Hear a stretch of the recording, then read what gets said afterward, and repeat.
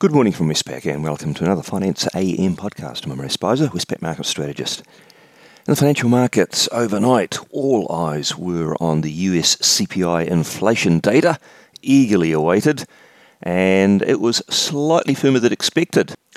That caused a sharp rise in the US dollar and bond yields, and equities fell with the idea that higher interest rates are concerning for equity prices. The S&P 500 is down 1% on the day. In the currency markets, the US dollar index is up 0.7% on the day. All the majors fell against the US dollar. The Aussie fell quite sharply from 64.31 to 63.11, and the Kiwi fell from 60.15 to 59.26. And the Aussie Kiwi cross also fell from 106.93 to 106.42. In the interest rate markets, US 2-year Treasury yields rose from 4.98 to 5.08, while the 10-year yield rose from 4.54 to 4.72 at its maximum, overall steepening the curve by about 7 basis points.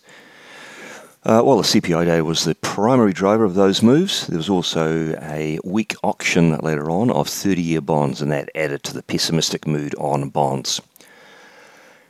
And market pricing, how did that shift? Not a great deal. It did move in the direction you'd expect. The November meetings hardly changed. It's still only got 4 basis points priced in, but by February the market's got a 50% chance of a rate hike priced. Australian interest rates followed the US moves. 3-year government bond yields rose from 3.89 to 3.96, and the 10-year yield rose from 4.35 to 4.48%.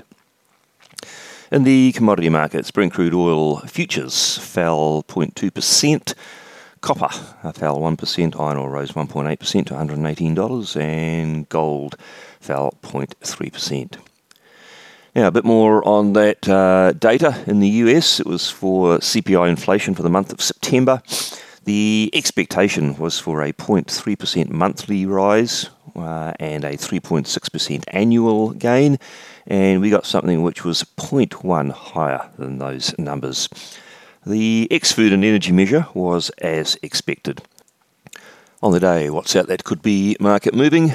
In New Zealand, we'll be watching retail spending for the month of September. We're expecting to see stronger fuel prices crowding out other spending.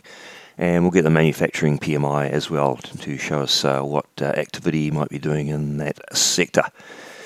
In China, we'll get consumer price inflation and PPI inflation, which will be watched, and so too will the September trade data.